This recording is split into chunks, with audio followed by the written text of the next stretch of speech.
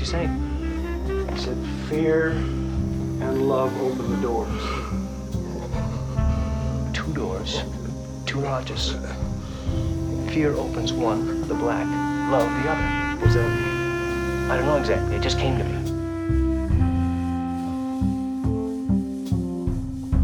Hello, my friends. Welcome back to A Damn Fine Podcast, the podcast that for a short period of time will still be revisiting and reanalyzing the show Twin Peaks. But in a mere 10 days from the point of the posting of this show, we will be able to watch brand new, spanking new episodes of Twin Peaks. I'm Tom Merritt, and of course, with me is Ron Richards. I literally don't know what I'm more excited about, to finish talking about season 2 or to watch season 3, because while I'll be honest, I don't know either. You know, like as soon as I was done watching the episode that we're going to talk about today, I wanted to go watch the finale episode right away because it's all speeding up towards the end. Well, yeah, and they all when it originally aired, they aired back to back, and I had that same feeling. But personally, for me at least, I was just saying this to my girlfriend the other day. It's similar to when I did Goodfellas Minute. While I love that movie, by the 140th minute, I was real tired of the song Rags to Riches by Tony Bennett, which is our theme song.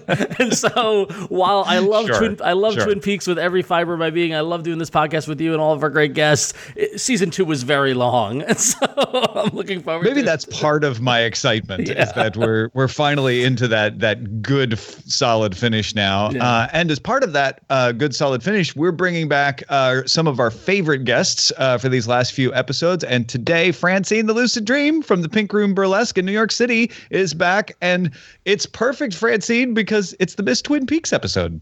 Hello, fellas. Thanks for having me back. Yeah, I'm excited about this episode. Yeah. So for those who aren't aware of the Pink Room and the great shows that you guys put on, you actually hold a Miss Twin Peaks show every year, right? So yes. Tell us about that. We have an annual Miss Twin Peaks pageant, which we hold at Joe's Pub in New York City, and it's our biggest show of the year, and it's always just filled with excitement. We get all the top acts in town, and as you can imagine, we have lots of Twin Peaks burlesque acts now after we've been doing this for over 6 years. So yeah, it's always really fun. It's very silly, as this episode is. Do you do the umbrella dance and everything? Oh my goodness, yeah. In fact, I was just rewatching the episode and taking notice of all their moves. Yeah, we change it a little bit. We add a little more burlesque elements to it, but it's pretty much the same. But so the big question is, has David Lander ever showed up at all? Because that would be amazing. Who's Mr. Pinkle? Oh yeah. Oh my goodness. No, I would love it. He's still squiggy to me. Yes. Oh, he's the best. He's the best. Well, if David Lander's out there listening, or anyone who knows David Lander, put him in touch with Francine. Please. He's always invited. Sure. So I didn't get to see the latest Miss Twin Peaks show, but I got to see you guys perform in New York City a couple of weeks ago. It's got to be getting exciting leading up to season 3, right? Everybody at the show was pumped for season 3. It was one of those, like, every now and then the MC would say, Twin Peaks next month. Which just had everybody screaming. So, right. So are you seeing more attendance to the shows now that the show's coming back? Oh my goodness. Yeah. People are really getting fired up about the show on TV, of course. But people have been coming out to the shows in full force. I think we're also, as audience members, but also the cast members are really excited because we're starting to realize, like, these are the last shows that we're going to be doing before the new season, which means, there could be new acts, there could be changes in our acts, there could be new additions to things, like the storyline continues. So who knows what's going to happen, to Nadine Hurley. Like, there might be another element to my act next year. So even fewer eyes, who knows? Yeah, exactly. You never know. Well, as we are speeding up towards the end, it turns out that back in the first year of airing, there was a little pickup in viewership toward the end, Ron. Yes, there was. Yeah. So the episode that we're talking about, as we mentioned, was is titled Miss Twin Peaks, and it originally aired on June 10th, 1991. And this was the last 2 episodes of Twin Peaks that aired back to back on the same night on Monday, June 10th, 1991. And to set the stage for everybody, and I don't know if we can all remember back to 1991, the last episode 20, aired on April 18th. So you had nearly 2 months of waiting for the season series finale of Twin Peaks. So try to picture yourself waiting 2 months in between episodes to see what would happen at Miss Twin Peaks. That's brutal. Yeah, exactly. Yeah. But so with all, I'm sure it was hyped and promoted, and with that came a little pickup in ratings. And this episode actually got 10.4 million viewers. And despite the interest in Twin Peaks finishing, it still came in dead last in its time slot. So now we've moved to Monday night. So we're on Monday, June 10th, 1991. Number one in the ratings was a repeat of Murphy Brown on CBS. Really? Yes, with 16.6 million. That's hard. That's like almost insulting. Oh yeah, a little bit. That a repeat. Not that Murphy Brown was a bad show. No, but it was a repeat. And then then it came in. What came in second was a movie on NBC called Original Sin. And then coming in last was Twin Peaks with 10.4 million. So it's swan song. And so even though episode 20 and episode 21 and 22, the last two episodes of the season, aired back to back, we're just going to do one at a time. So this episode is just on episode 21, Miss Twin Peaks. Now, does that rating apply to both, though? It does. So who knows what the drop off was or whatnot? Yeah. But yeah, this episode was written by Barry Pullman and directed by Tim Hunter. Two names that we absolutely remember. I think they both did 3 or 4 episodes each in terms of writing and directing. And these are their last episodes on Twin Peaks. And before we get into it, I find it really interesting that Mark Frost or David Lynch had no hand in this episode other than producing it. And I thought Barry Pullman and Tim Hunter did a very good job of picking up the feel and the tone of a Frost-Lynch kind of episode. Yeah, definitely. I wonder how much Lynch and Frost, knowing that this would lead into the finale, gave them instructions about things. But in the end, the execution was theirs. Yeah. Yeah. Indeed. Well, let's get into the cabin, because that's where we start this episode with Leo chained up, Major Briggs asleep, Leo reaching to try to get the keys to his shackles. And there's a long shot of him looking at Shelley's card, and he ends up not being able to unlock his own shackles, but does unlock Major Briggs and asks him to save Shelley. And then we get a fade to black and Earl returning, blanched and bloodshot. He has been somewhere crazy, holding up a bag and tells Leo he's not going to punish him. He has a new game for him, and waves that canvas bag in his face. And I feel bad for Leo because he's, clearly whatever's happened to him, but he still cares about Shelley. Yeah, and Earl's mouth looked a little oily to me. Well, that's the question. Yeah. Is where was Wyndham Earl where is he coming back from, and why does he look like this? Yeah, and that's something that's never been answered. That's something I've never entirely been able to figure out. It's creepy. It's a little reminiscent of the makeup that we see done in Fire Walk with Me. Yeah. It's different, but it kind of reminds me of that. And in any case, it's very creepy. Yeah. He's been to the lodge is my guess, but yeah, we never know for sure. Yeah, that was my guess, was that he was if you remember, last episode ended with the shot in the woods with the little pool and where Bob pulled himself out of the lodge. And my guess is that's where he was. He found that spot. And if you remember, that pool of whatever it was, whether it was water or oil or whatever it might be, was surrounded by some white sand kind of thing. Mm-hmm, so I'm wondering if he found that spot and just got his face in it, and just did the, just kind of tried to absorb as much as he could, and without. So if he found the location, but the door wasn't open, maybe. Right.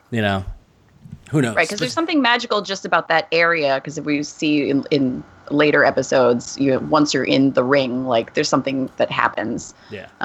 So yeah, who knows? But it's pretty creepy. It's horrifying no matter what. Even if even if that isn't the explanation, and who knows what it is, it is right. Wyndham Earl at his scariest, I think. So. Yeah, absolutely.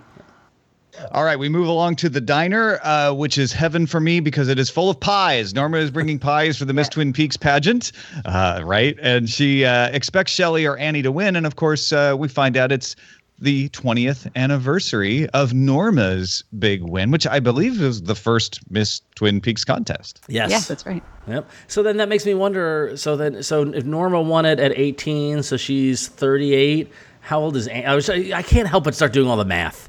You know? Uh-huh. So like how Annie is her sister, but Annie's clearly like in her early 20s, maybe, right? So I don't know. I'm just trying to figure out their lineage. Maybe I'm thinking about it. Yeah. I mean, I also wonder, given like we get to meet Norma and Annie's mother in a previous episode. I mean, it sounds like, maybe she had relationships with other people. Maybe she had Annie with a different guy even. Who knows? Like, it seems like her relationships don't last very long. So that makes sense. That definitely makes sense. But it's nice to know that Norma was a previous winner, and that kind of explains why she's also a judge. So yeah, exactly. And it's kind of putting the connection together for her appearance later. We then move to Great Northern, Ben's office, where Audrey is sitting maudlin by the fire. And Ben comes in with books from all the religions. He's got the Tao Te Ching, he's got the Torah, he's got the Christian Bible, and he's trying to find the answers to being good. And of course, she's still distracted by Jack leaving.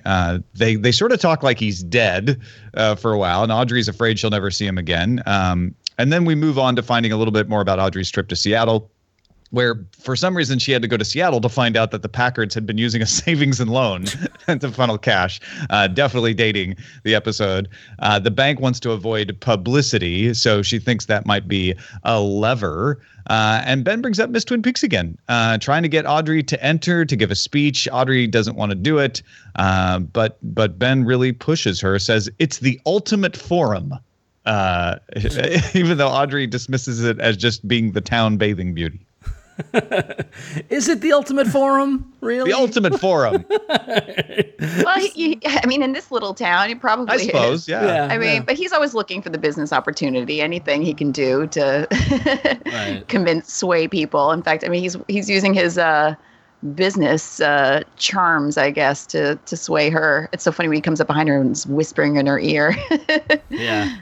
I do like him coming in with all the books and the way he's holding them with like a stack of books in each hand, and the Ben's commitment to being good, and he's going to study every religion to find the angle, and it's fascinating then tying with his pressuring of Audrey to give the speech, that he's attacking his desire to be good with the same gusto that he does his business. I love that he's looking for goodness or morality through books. It's like, he didn't learn this through, human relationships in his life. It'd be like the modern day of like, I'm going to Google it. Right. Yeah. Yeah. It gives us a little behind the scenes look at the way Ben thinks, which is like, have problem, go collect all the information to solve it. Exactly. We know he was ruthless before. Now he's ruthless in his pursuit of being good. Indeed. Then we move on to the sheriff's office, where Andy is staring at the chalkboard, the glyph drawing. Truman and Cooper are talking along, says they're still looking for Major Briggs. Cooper starts talking about Wyndham Earle and the Black Lodge and Josie's death. Of course, Earle listening in on the plant, as we know. Josie's death caused by fear is what Cooper says. Cooper saw Bob, posits that Bob is attracted to fear and thinks Bob comes from the Black Lodge, which, come on, we all put that together too, Cooper.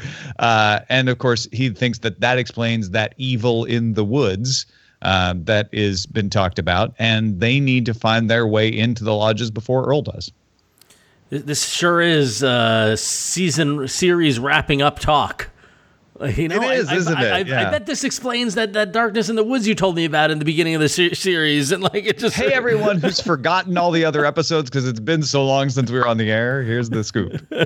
Yeah, they're definitely throwing a lot of things in here. Where previous episodes have that kind of moody, languid, slow feel to it, and this episode is just here you go. There's a lot of stuff we have to catch people up on.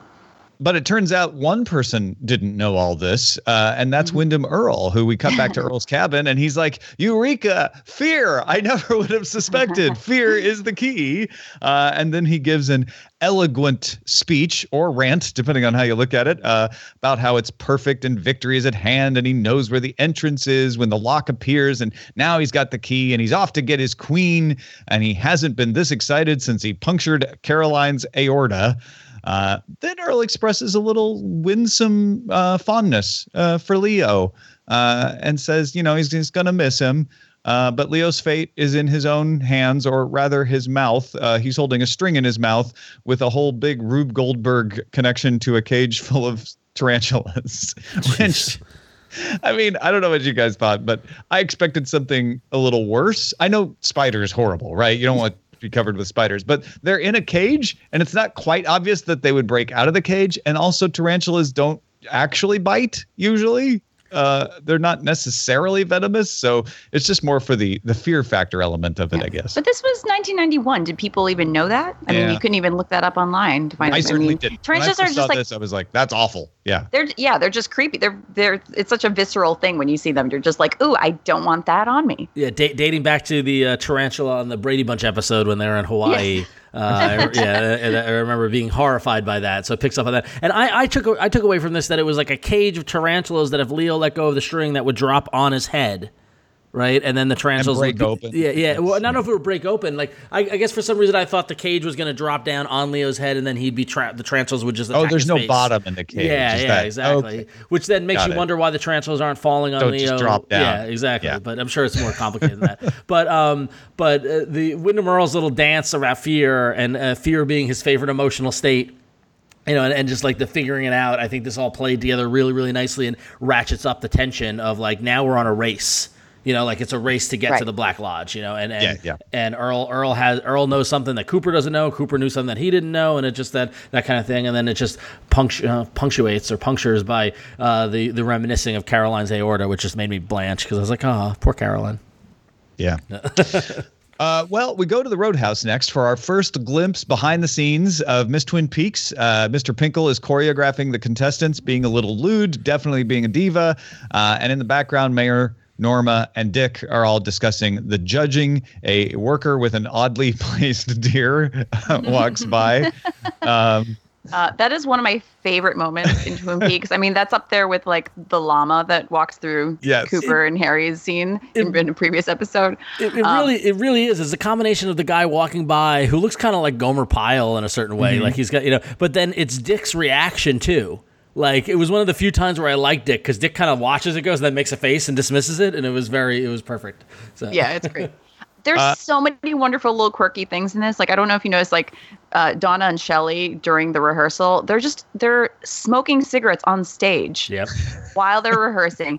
And this is something I did not notice the first few watches. They put a basket with a sandwich in front of the girls dancing. Did you guys notice that? No, I did not notice that. Yeah, there's a basket with a sandwich. I don't know if that's there to like entice the ladies. Hey, if you work really hard, maybe you'll get this sandwich. Oh, geez, that's just awful. I have no idea. Yeah, that's it is. funny. It is funny. That's why I love watching Twin Peaks. I've watched this show dozens and dozens of times. Every single time I watch it, I notice something new. Well, yeah, it's funny because I totally noticed Donna and Shelley just goofing off throughout the entire thing. Yeah. And the other thing that we noticed both here in the rehearsal as well as in the dance number later on, despite showing up to give the speech, Audrey is in none of this. Right. Like she's skipping the practice run for sure. Well, and I think the other thing that's odd is, and it stands out more every time I see it. So this time I really feel like I noticed like every cast member is not doing the dance very well. Either they're totally goofing off, or they're just, like Lucy is trying, but she's just not as good. And then you can tell who the actual pro dancers are that are the extras filling in the scene, because they're all amazing. So, and I also want to point out, let's remember, although in Twin Peaks time, this is barely a month since Laura has died, right? So not a lot of time has passed, but Lucy is pregnant. So I just want to remember, not that a pregnant woman can't dance and can't whatever, but like just it's later on, let's remember that. Yes. Accelerated pregnancy. Norma, by the way, says she's going to work up the score sheets, which one would have thought they would have figured out before the day of, but okay, fine. I just picture Norma at the mimeograph machine at the high school, right? Right. I'll run over to the high school real quick. And then, of course, we get the fulfillment of the plan of the mayor and Lana, as Lana asks Dick to help her find something in the storage room, and we get a little comedic lights on, lights off, having trouble, just flick it. Did I do that? By George, I think you've got it. String of lines delivered much better than I just did. Yeah. Yeah. This is just, I mean, it's a little more on the nose innuendo. Yeah. Did Francine, as a professional, does that count as any kind of burlesque? I don't think it does it? I mean, there's that style of humor. Yes, if you in those terms, yes, it's a kind of burlesque. But that's why we love this episode so much, and that's why it's perfect for the Miss Twin Peaks pageant, our show. And we have a Lana in our show. We've done that bit before with nice. Dark That's Lord. Great. On to the Great Northern, and we're in Cooper's room. Cooper is talking to Diane, has concluded his second meditation, talks of the importance of beating Wyndham Earl, talks about the Black Lodge. It's classic Cooper. He starts talking about Annie and how he feels about her, and then there's a knock on the door. He opens it again without his gun. Annie arrives. Thankfully, it was Annie. He didn't need his gun. And she wants help with her speech. And so they start talking about the forest and then kissing and then go to bed because that's going to help inspire her speech, I guess. Yeah, it's funny. It was nice to see him talking to Diane again and getting personal. And then, a knock at his door. And once again, he just opens the door with no gun, no hesitancy. Like, how many times, Cooper, do you need to open that door and forget that you were shot once? But him and Annie's kind of flirty talk that leads to them making out on the bed got a little just enough nauseating. Well, this may be the sexiest we've seen Agent Cooper, right? It is. It's pretty sexy. Was it all the talk about trees? Her forest? Yeah, her forest and trees. Oh man! But I do think it's funny that she needs help with her speech, and they're talking about it, and then as they're making out, I'm like, this speech isn't going to write itself here, Cooper. Let's stay focused. I know, it's like the day of. She still hasn't written it, and they're getting very distracted. This is like being in high school and going to study with someone on a pretense. Right? Exactly. Yeah. Yeah. Also noticed his tag is up. On his shirt. That's one thing that bothers me in this scene. It bothers me every time too. I'm so glad to hear you say that. I didn't notice that. All right. I just want to reach out and go put that down. All right. We're off to the Hurley's house where Nadine is showing slides of her wrestling matches to Ed, Norma, Dr. Jacoby, and Mike. Jacoby wants them to all talk about their feelings about the divorce. Oh, he stops himself from saying divorce. He means breaking up. Nadine talks about how she feels guilty because she's so happy and she's afraid Ed might be sad. Ed says that he and Norma want to get married, and Nadine says that's wonderful, and shouts that she and Mike are also getting married and grabs Mike's hand and crushes it, basically. I think it's lovely that they start off a group therapy session with a slideshow. It's just of all her wrestling wins. Right, like the context of the wrestling wins is just, It implies that Nadine has hijacked this therapy session somehow. Yeah, and it's like clear, like it's obvious that like she doesn't really know why they're there. She's just like, oh, I have an audience. Here's an opportunity to show off. Oh, man. Yeah. And it's funny because now I feel like this is the third, maybe fourth conversation we've had with Nadine about them breaking up. Yeah. It's like they really love to do the let's talk about our feelings. Let's show that Nadine says she's resolved, but give evidence that maybe she isn't, that the real Nadine is lurking under there somewhere. Yeah. And I'm still curious about Dr. Jacoby's method of therapy, where it's just like to just go along with her delusions. Like everyone has to support her delusions. I don't know if that's like a traditional method in psychology, but probably not. I mean, we talked about it. We've talked about it several times, especially this season, especially with Ben Horne and the Civil War and things like that. Is that Dr. Jacoby really likes to run with the patients? He really likes to. Sure. I mean, if you look at it from an improviser standpoint, it's like the whole yes and. It's just like you don't negate anything. Like let's just go with this. We're gonna run with it. It definitely makes for a better show. Sure, yeah, and Dr. Jacoby doesn't prescribe to tough love. Let's just say this. Like he's very forgiving. So all right. Although like you say, we've seen this same scene a few times. Yeah. And this scene isn't tying into Miss Twin Peaks or the finale, really. So in a way, I feel like this scene is mostly unnecessary because it's not showing anything that's going to inform Norma later on. Nadine doesn't play in later on, except that she's competing in Miss Twin Peaks. So this scene is one of the few in this episode that just kind of floats out there on its own. It just reminds us that it's still happening, and I don't know if, I mean, like, and the thing is that, like, a lot of these weird kind of plot points that we see in the last 4 episodes, one has to wonder how much is set up for season 3 that never happened. And so I would imagine, I'd have to imagine that there's a larger, like, or you think that there's a larger, like, they're still bringing this up to remind you it's still going for a reason.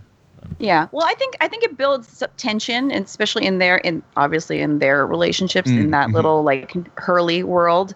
But like when she squeezes his hand, it's just like, I mean, you don't know what's going to happen. You think she's going to kill someone. That's where in my mind, that's where it's leading up to. Yeah. She's going to either kill Mike or Big Ed or Norma or everyone, or maybe even herself. She's got the power to do all. He's climbing out of the forest. He doesn't know where he is or who he is, and luckily at that point, Hawk is driving along and picks him up. And all we get from Major Briggs is the line, "Which way to the castle?" Oh, poor Major Briggs. Good timing on Hawk. Good job, Hawk. Yeah, right place, right time, all the time. Not much to say about this scene except that Briggs got away. Hawk picked him up, so we're on the way there to the sheriff's office where Briggs is in the blanket recovering. Cooper and Truman are there trying to ask him some questions. Cooper smells him and says he is shot full of haloperidol. So there's the answer, Ron. Yep. It was haloperidol. And I like how Cooper can smell it on him. Oh yeah, he's good. Weird. Yeah. We get some good lines from Briggs in this too, like Garland, odd name, Judy Garland, and then rambles about Earl. He was God, I suppose. The King of Romania was unable to obtain. I want to make all of these into ringtones, basically. So Andy wanders in to stare at the blackboard again. Cooper talks about a point in time of the door to the Black Lodge.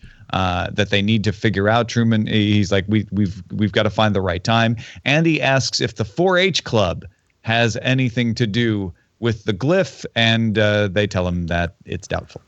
So a couple of things. First on Major Briggs, all of his mumbling is the haloperidol influence, but it all tracks back to what's happening, right? In that he's trying to get to the castle.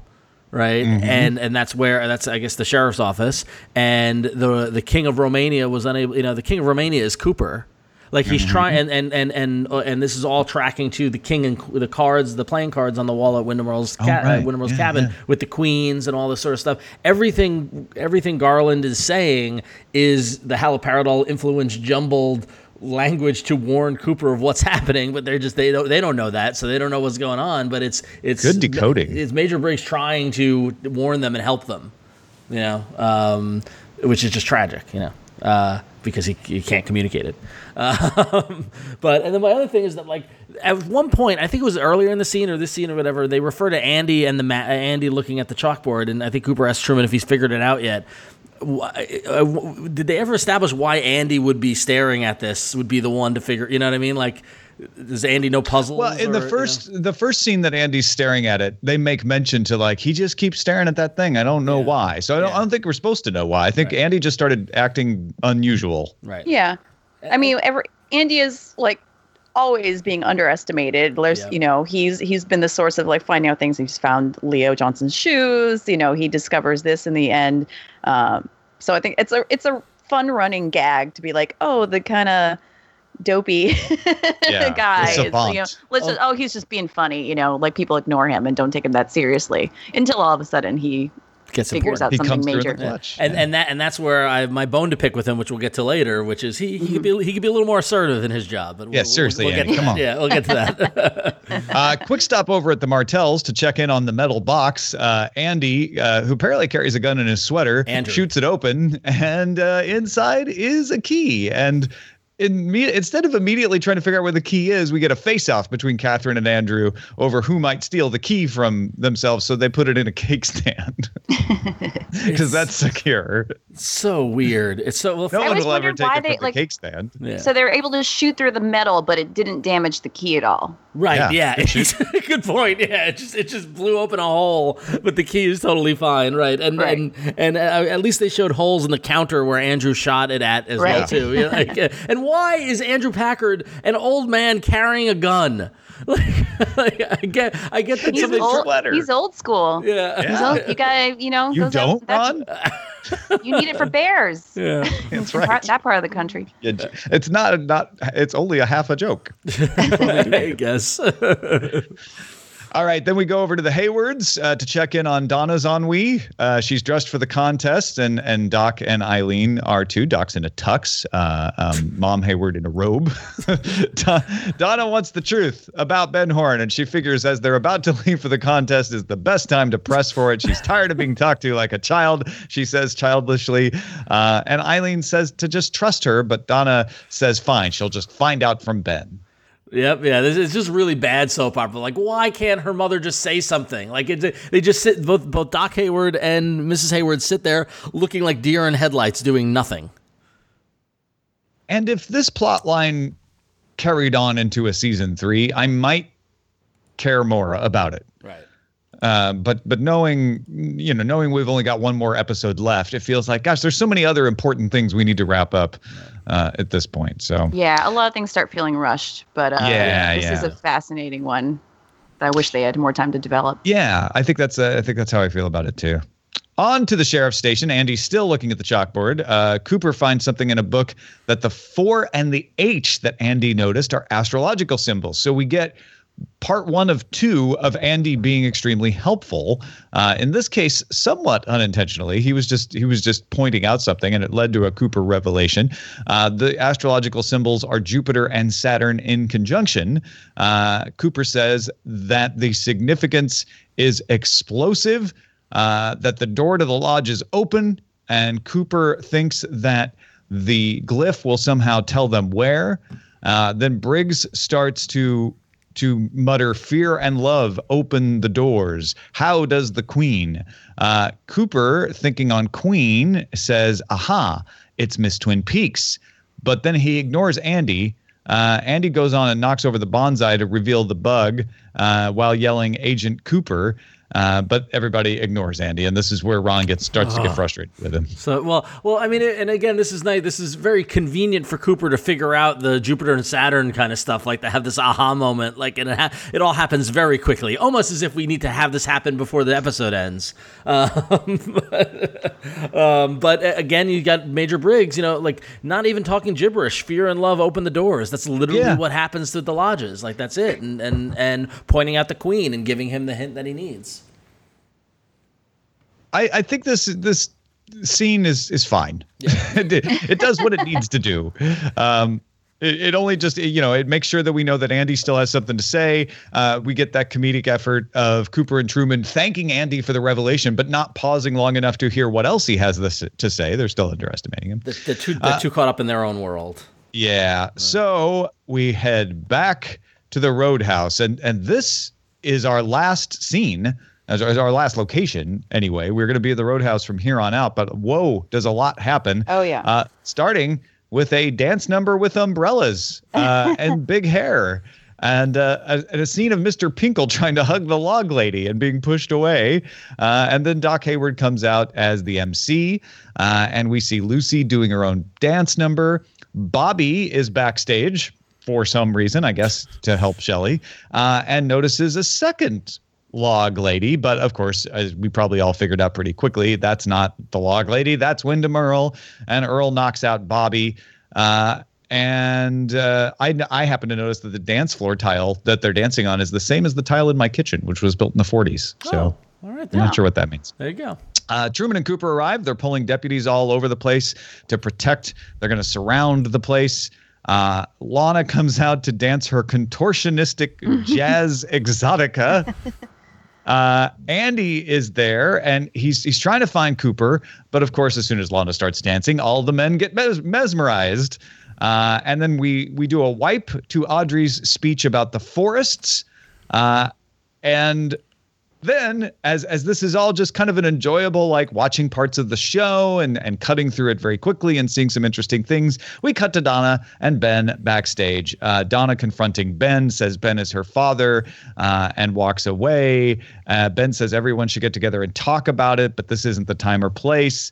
And and Donna runs off. So we actually don't get to hear Ben admit anything. No, not at all. And yeah, like he definitely avoids. I thought Ben was good saying, this really isn't the time and place for this. And then just Donna finally saying what we all are assuming, you're my father, and then runs away. Ben gets to say, your mother and I, and that's it. That's all we get out of him. Cut to Annie's speech, where she gives an impassioned speech about the forests. Told you she was inspired. Even Dick Tremaine seems pretty taken by the speech. We get a shot of Windom Earle crawling up in the lights. We know he's up to no good. Doc Hayward announces that the balloting will begin. Cooper is worried. Of course, Lana is pissed. The mayor is outraged. Dick was supposed to vote for Lana, but Dick was taken by Annie's speech. And then, of course, the lights go out. We get strobes, we get smoke, we get explosions, we get screams, we get Nadine hit by a sandbag. Doc Hayward finally grabs Annie. I feel like that took way too long for everyone knowing what was going on and the queen being the target. Somebody should have got to her faster. But Doc starts to take her off stage, and then Cooper sees Windom Earle dressed up as the log lady, but Earle starts setting off charges. Conveniently placed to stop Cooper. Earle then grabs Annie away and says, I will help you, and puts something over her mouth, probably some kind of chloroform. Lights come on. Truman says he won't get a half mile. And Andy finally is able to talk to Cooper and says that the glyph on the chalkboard, it's a map. Finally, Andy. Finally. Wow, is there any scene in this entire run of the show where so much happens in one spot? Oh, like it's breakneck. It's massive. It's like literally like the last 20 minutes of the episode, right? I mean, like it's so much going on. We only have 14 scenes in this episode, and we're usually close to 20, if not over. Yeah. That's crazy. So much to cut through. All right, so where do we start here? So, Francine, I imagine Lana's Jazz Exotica dance and outfit is a lot of great fuel for burlesque, eh? Oh, absolutely. I love that it's basically a burlesque act with, obviously it was like network, so not the full strip tease here, but basically they reference burlesque without actually saying the word. But yeah, that's the straight up burlesque act, or the beginning of one. And it's perfect. And we have Foxy Vermouth does an incredible Lana act at our Miss Twin Peaks pageant. She hasn't won yet, but I presume that she will one of these days. But yeah, it's incredible. I love that Lana just gets out there and is working on the audience. She's not holding back. I mean, it's obviously a type of dance. Right. But yeah, I think to the audiences probably back in the early 90s where, I don't think burlesque had its full comeback yet. So people were probably like, what is this? Maybe older generations recognized it as, kind of a showgirl thing. But I think it's hilarious. When I first saw it, I was just like, this is so weird. But yeah, it's perfect. I mean, this is total inspiration for our show, of course. Yeah. Not so much Lucy's pregnant split dance, which again, she was pregnant and the woman did a split. I know. Good job. She just did split. Yeah. I mean, hey, I don't know how pregnant she is. She's obviously not very pregnant. She's not showing yet, but right. Yeah. That's why it was important to note that this we've seen a month of these people's lives. So she's not, even though we were reminded that she's pregnant, and she's not like far along. So yeah. So I want to know how Annie, okay. If Lana is the mayor's wife or girlfriend, right? They're not married yet, but girlfriend, right? And Lucy was somewhat tied to Dick in some way, and Annie is Norma's sister. How are these judges at all impartial? Not at all. It's the worst panel of judges possible. It really is. By any objective stance. Unless you're trying to tell an interesting story with lots of conflicts, of course. But then finally when Windom Earle makes his move, bravo to Barry Pullman and Tim Hunter. Again, this is what I was saying going back. This felt like a Lynch scene. The strobe light, the chaos, like all that sort of stuff. It really felt, like scary, and what is he going to do to Annie, and how he quickly, how much, even though he's lurking around in a ridiculous log lady costume, how much control Windom Earle had on the whole scene as it was, like he was prepared clearly. Yeah, for sure. And this scene also works great. And in fact, it's almost too bad that they ran the episodes back to back, because it really does leave you just hungering to go to the next episode in a way that most episodes did not. Because it cuts you off. Like, where is Annie? Where are they going? We know how to get to everybody knows how to get to the Black Lodge. Andy finishes the episode by saying it's a map. So it's that race to the Black Lodge is on. Well, both lodges is on. And we know that Wyndham has the prize. He has Annie. And of course, Cooper, already motivated to chase after Earl, is now extra motivated to save Annie. So, man, there's nothing to do at the end of this episode than just rush watch into the next episode, right? It was good thing that they aired back to back, but for us it's like now, one thing I want to apologize for, I said that Nadine's scene earlier really didn't point to anything, but I take it back a little bit. Nadine getting hit by the sandbag certainly could, if when you're watching through it the first time, you may not realize, well, hold on, that's going to jar her brain. Is that going to change Nadine? Right. That could be good. Have a point. And I think the biggest mystery of the entire Roadhouse Miss Twin Peaks scene is what was Bobby doing there? I mean, I guess he was there for Shelley. I guess he was like coaching Shelley. And did Mr. Pinkle chase the log lady out of the Roadhouse entirely, or why did she disappear? That's a good question. Yeah, or did they decide to go home together? Yeah. I think she's pretty loyal to her log, but you never know. Or did Wyndham Earl do something to get her out of the way because he was clearly he's dressed up as her? So I did like the detail that Wyndham Earl's log was not as round as the log lady's log. It was just it was like a wedge of wood that was cut. Yeah. So. I'm glad you noticed that. Yeah. Obviously a newbie. At picking logs. Well, let's move on to our notes for Diane, and this is where we just note other things that may not be perfectly relevant to the storyline or the plot, but we thought interesting or significant in some other way. And we'll start with you, Ron. What did you notice? Yeah, well, I mean, the biggest thing I noticed was in the Miss Twin Peaks dance number in the opening. We talked about, and Francine, you talked about, you guys had done this in your show, and the girls, all the girls are wearing raincoats and with umbrellas and this kind of thing. I realized that all the women on stage are wrapped in plastic. Yep. I'm glad you noticed that too. Yep. I was well aware of that from previous views of this show, obviously in preparation for our Miss Twin Peaks pageant. Yep. There's another thing that I noticed this time, and again, one of the reasons I love the show and being able to watch it and notice new things. Perhaps I'm reading too much into this, but I noticed their final pose. If you look at the positioning of their arms, it's a little bit reminiscent of the owl cave symbol. Oh. I might be really reading into this sort of thing. But I was like, why are they posed that way? Because just from a choreography standpoint, I'm like, if I was choreographing a group number, I probably wouldn't have the girls stand that way with like Lucy's arms like kind of pointing down in the front. Mm-hmm. But then I looked at the overall shape, and obviously it's not a perfect owl cave symbol. That would be nearly impossible to do. But I was like, it's reminiscent of that. So there's definitely something in there where they're trying to allude to that. So sometimes their arms bend back. Yeah. That's really interesting. Go back, rewatch it. Tell me if you see that. Maybe I'm going a little far out there, but no, I believe it. Yeah, I'll take that. Cool. So, yeah. But the only thing I wanted to add to the notes is that the first time that I watched this in the 90s, Ben's collection really stuck out in my mind.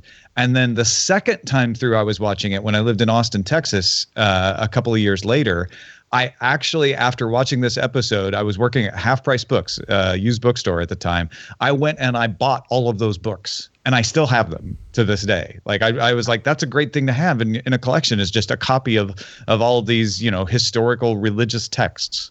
Yeah, that's interesting. That's very cool. The must reads of religion. Yeah, the complete Ben Horn library of religion. Exactly.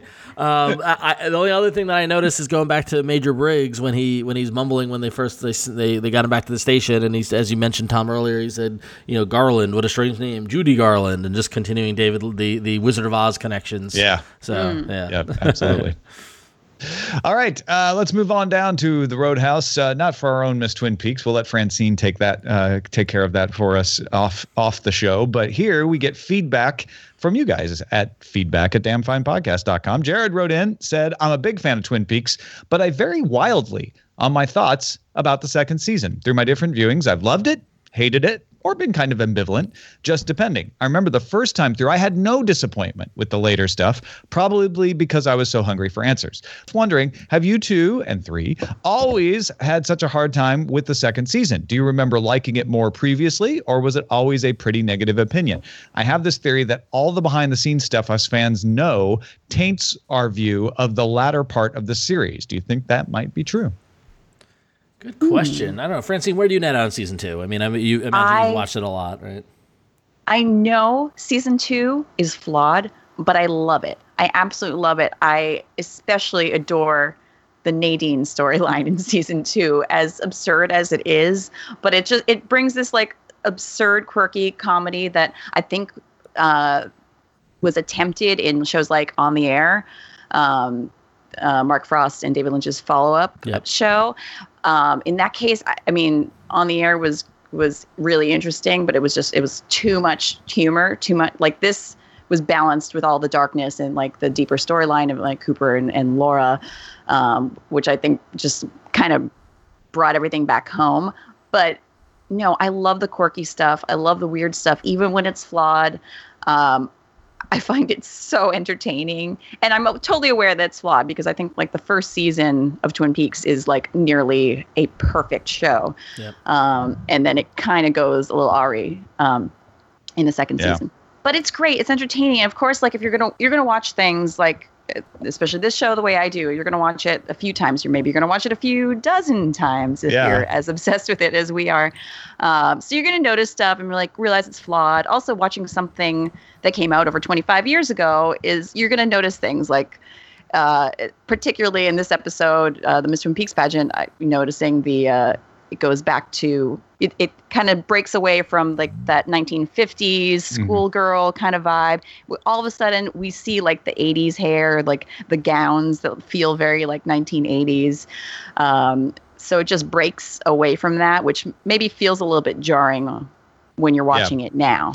No, I think that's a really good point. I definitely notice more of those which qualities are dated and which aren't. Right. As time goes on and I watch that more. But I was like Jared, the first time through watching this, I loved season 2. And it probably was because I was just hungry to find out what would happen next. Kind of knowing that you're not going to get as many answers does change your perception. So I've generally slowed down in my enthusiasm of rewatches in season 2. This watch, because we've been focused so much for prepping for the show, Ron, I feel like I have a more precise appreciation for season 2 of which parts in particular I don't like and which parts were actually still very good throughout. Yeah. Well, it's funny because it's like I've been trying to reminisce and remember how I felt in 1991. And like it's funny because as we're going into this, like June 1991, like I was just finishing 8th grade. I was about to go into high school. There was just a lot going on in my life. Beverly Hills 90210 started, right? And that really took away a lot of my attention from Twin Peaks at the time because they were on at the same time. But as I've revisited it in my older years, I've definitely, and I've said it before on the show, in my rewatches, a lot of times I wouldn't finish season 2 just because I get so frustrated and that sort of thing. But in this exercise of revisiting the show, I've really found myself liking season 2 more than I historically have said I liked it. But I feel like the highs are high and the lows are low, and I'm even more magnified in my awareness of that fact. The highs are high and the lows are James. Yeah, exactly, and that's what it boils down to is that the first third of the series, when you're still dealing with the Laura Palmer mystery and Leland and Bob and all that sort of stuff, is as good as it gets.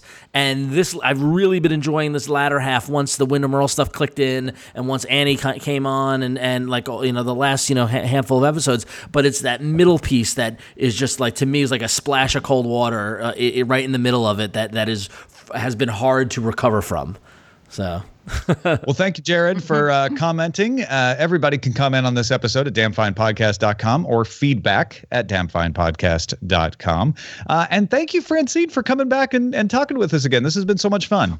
Thank you so much for having me. This is always a pleasure. Well, I was going to say, so last time we had you on, we talked a little bit about, we found out about the Pink Room Burlesque, but you're doing you've done much other things David Lynch related, like the David Lynch movie and things like that. Why don't you tell us about that? Yes, that's one of the things that we'll actually be releasing I think today, at the time of the release of this podcast. So we created it's taken from the song, also called The David Lynch Movie, that Schaefer the Dark Lord, our regular Pink Room host, wrote and recorded. So for the longest time, we wanted to do a music video for him and the song. And when we started shooting it, we got all these different ideas. We wanted to make lots of Lynchian references. And we basically shot so much that we had so much footage, it went well beyond the length of a 3.5-minute music video. So it turned into a 20-minute short film, which has been it's screened premiered at the Coney Island Film Festival, and since then has gone to a show in Toronto, the Montana Festival, which is the Flathead International Cinema Fest, Queer Initiative here in New York City, Cosmic Film Festival, all over the place. So it's been screening at a bunch of film festivals, which is great. And I believe as of today, I hope you don't have to re-edit this, but I think we're going to release a shorter version online. Cool. Which will just be the music video. So it's not the full 20-minute short film, but it'll be the music video that people will get to see finally. Great, cool. Yeah, we'll post it on this episode page. So if people want to go to damnfinepodcast.com on this episode, we'll embed the video so people can check it out. That'll be fun. So awesome. Great, awesome. Cool. Well, thank you, Francine. It's always great to hear from you, and so excited for season 3. I'm sure we'll have you back on for season 3, right, Tom? Oh, please. Absolutely, yeah. I can't wait. I can't wait to see Twin Peaks, which is, as you said, 10 days. 10 days away. 10 oh, days my away. goodness. 10 days. Crazy. Hey, in fact, folks, if in 10 days you want to get hyped before the new episodes drop, you want to join us on our live stream. We're going to have a live stream preview where we'll talk about a whole bunch of different Twin Peaks stuff leading up to the point in time, the last minutes of history in which we don't know what happens in the 3rd season of Twin Peaks. And if you want to find that live stream and join us on May 21st, just become a patron at patreon.com/damnfinepodcast. You'll get that. You'll get some early access to some of the first episodes about season 3, and you'll get a chance to join our Slack where you can discuss Twin Peaks with other fans. So check that out, patreon.com/damnfinepodcast. You can also follow us on Twitter, damnfinecast, on Facebook at facebook.com/damnfinepodcast. Thanks, folks, for listening. Tune in next time for season 2, episode 22. It is also called episode 29. It is the 30th episode of Twin Peaks, if you count the pilot, and the Germans called it Beyond Life and Death. Thanks for joining us, Francine. Thanks so much for having me. I'm Tom. And I'm Ron.